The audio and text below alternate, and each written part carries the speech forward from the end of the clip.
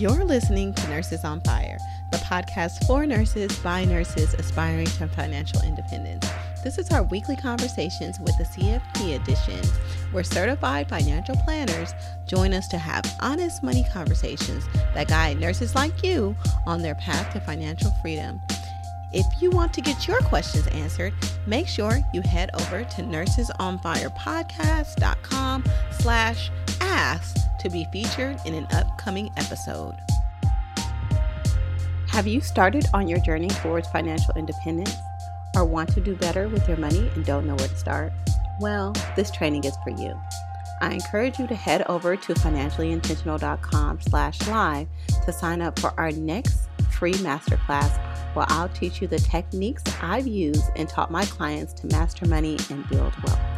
During this free training, you'll learn the most powerful weapon you have at your disposal to launch into financial freedom, the budgeting method that will free up thousands of dollars a month to achieve your financial goals, the common mistakes to avoid while paying off debt, and how to rapidly slay debt. You don't want to miss this.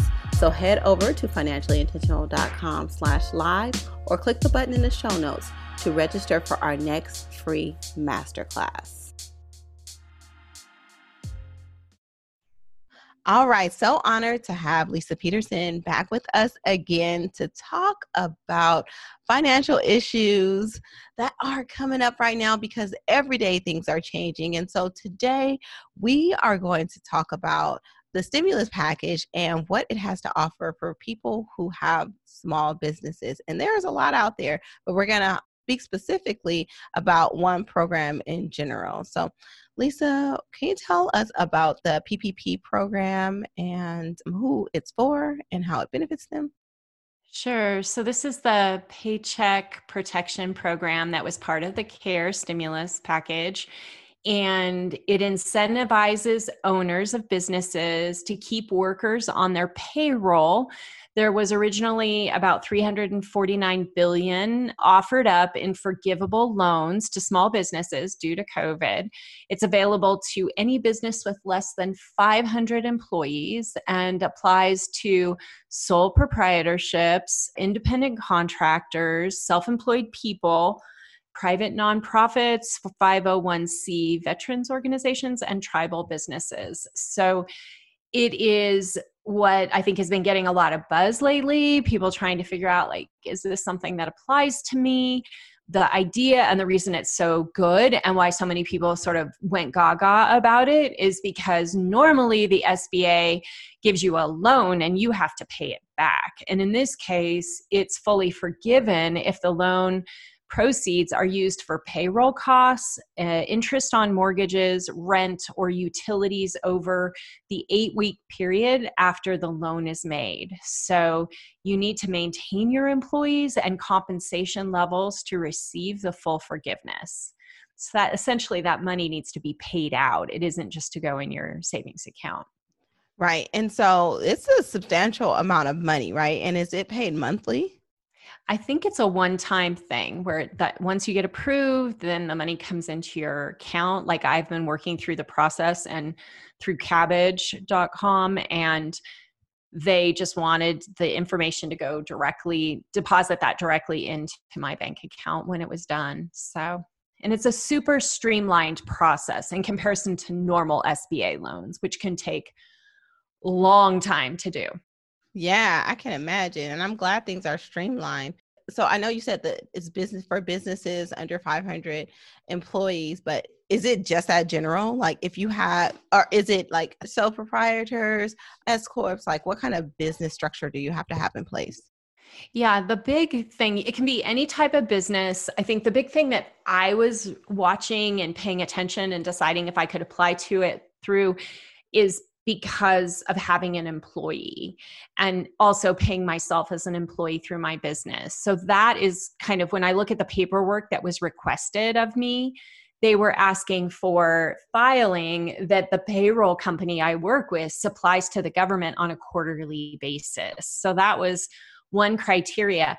My sense is that there are different ways, like when in doubt with something like this, I would say, if you have a small business, and even if you're not sure you can do it, like go ahead and apply. Like, what's going to happen? You'll be turned down maybe. But I think it's better, even if you don't have an employee, but you're paying yourself a regular amount of money through your business, then that would be worthwhile to at least apply to see what you might qualify for. So I think this is where it gets really fuzzy, and there's been a lot of confusion. Each person has to assess if they fit or not. But I would say, when in doubt, go ahead and apply. The trick also that caused a lot of headache is we're a few weeks into it now, but originally they said it's going to be available, and the community banks, the small banks, like the Cabbage of the world, were more prepared electronically to set things up than the big banks. And then the big banks, many of them, or even medium-sized banks, came back and said, if you don't have an account with us, like a business checking account, then don't apply with us. We're only going to help our clients. So there was a lot of confusion and mayhem. Also, Wells Fargo has been super lagging behind, whereas they're the biggest SBA loan provider out there, but they didn't get their systems created fast enough. So they still have not taken applications yet. And now they're saying the program might run out of money by the time we're actually available to do this. So those are the sorts of things that, you got to be really careful. And that's why I do bank with Wells. And I was just lucky that I applied with several different banks. Many of them came back to me and said, you don't have an account with us, we can't help you. But Cabbage came back and said, here, submit your application. So, yeah.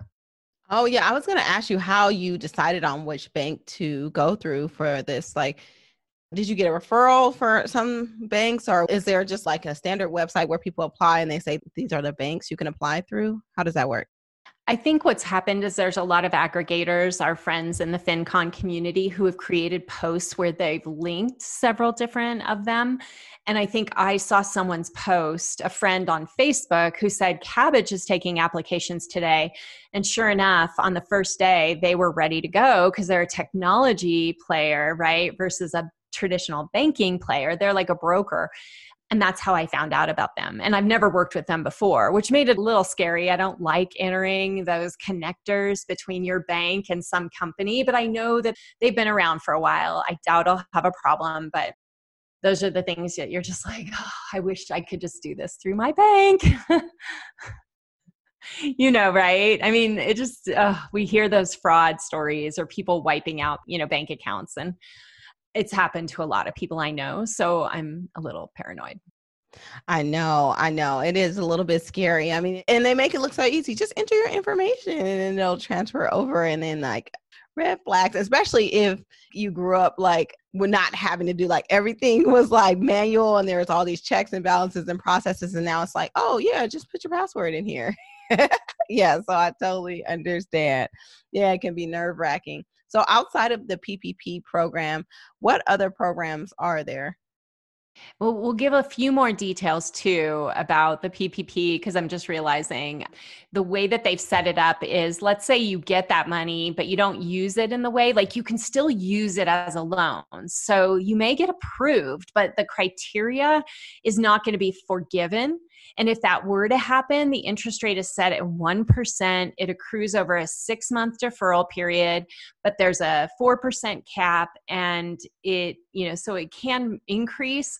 But the idea is that is a way to get some cash into your business, and you might pay it back, but at least you got it now if you needed it. So that's one thing about that.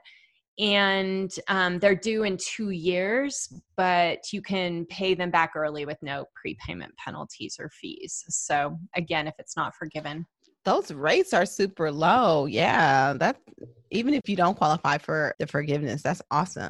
So that's going to be your first line of, approach to go after that one if there's still money available. So that's the only other thing is they said that they were going to increase, the government said they were going to increase the caps because they saw so many people applied to them. They didn't realize how much money was going to be requested.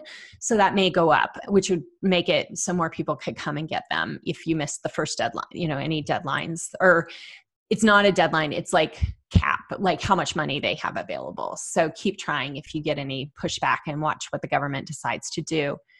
The other program that they have is an economic injury disaster loan emergency advance. And the CARE Act extended a loan advance of up to $10,000 to businesses that are currently experiencing hardship due to COVID. So this is of the same size and type as the PPP, but these are bigger loans. They can be up to $2 million, and the funds are intended to help businesses cover payroll and other operating expenses. So I think that's like probably bigger businesses go after those. And they also have an express bridge loan pilot program, bridge loans for up to $25,000. And I think these were always available, but there's something that people might find, as you go through it. I think that there's a bigger theme going on that we should probably talk about, which is during something like this. I was writing this checklist out earlier. In these sorts of times, if you have a small business or a side hustle, it's like, you also want to step back and ask yourself, like, is this something that I am really committed to continuing? Because my guess is there are going to be a lot of businesses that look at all of this and say, this isn't for me. I don't want to be running a business right now. It's too stressful. I'm going to focus on my job, or I'm going to go get a job, or what have you. Like, the money we're talking about here might not be as big of an amount in comparison to if you went out and found a job, for example, right? Right. I like that you put that into perspective, because I think this is a time for people to reflect just on all kinds of values. And this is something that I like to call the last couple of years, like the side hustle boom, because everybody was just talking about side hustles and, making money on the side and doing all these things without like a real evaluation of the longevity of these businesses. And so, yeah, I like that you mentioned that. Yeah, just making sure that you know that your heart is in it and that it's worth the struggle. And I mean, I've gone through that this past month, like really taking stock. And my husband and I talked about it, and it's like, he was really funny. He's like, I don't think you'd be really happy, like out there working in another job. Like, I don't think it's time yet, but I think it's always good to be asking yourself those questions to make sure that you're spending your time on the things that are going to bring you the greatest joy. Right. This is a time of reflection. Totally. So thank God that there's all these opportunities for a little bit of an economic boost, but these things are pretty temporary. And so know that they're available to you, but then know that long term, there has to be a lot of analysis on what you really want to do. But yeah, thanks for sharing these options, I should say. And hopefully somebody finds these valuable, especially the fact that even if you don't think that you're going to qualify, go ahead and apply anyway, because you never know. Just like I didn't know I was going to get a stimulus check, and I got a stimulus check deposited into my bank account. Surprise. So yeah, you'll be surprised. But yes, we're just highlighting these things so you know what's available for you, because these are super challenging times and things are changing rapidly, and to just keep you up to date. And so if you have any questions that you want to ask during these segments, you can ask at nursesonfirepodcast.com/ask, and we'll be happy to address them here. Thank you, Lisa. Thank you.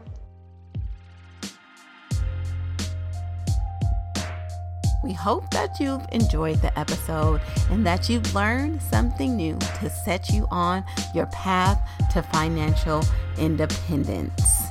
If you love this episode, please share, subscribe, and leave a review on Apple Podcasts. And if you want us to go over your financial situation or have your questions answered, head on over to nursesonfirepodcast.com/ask and have us do an analysis of your individual financial situation. And don't worry, we'll keep you anonymous.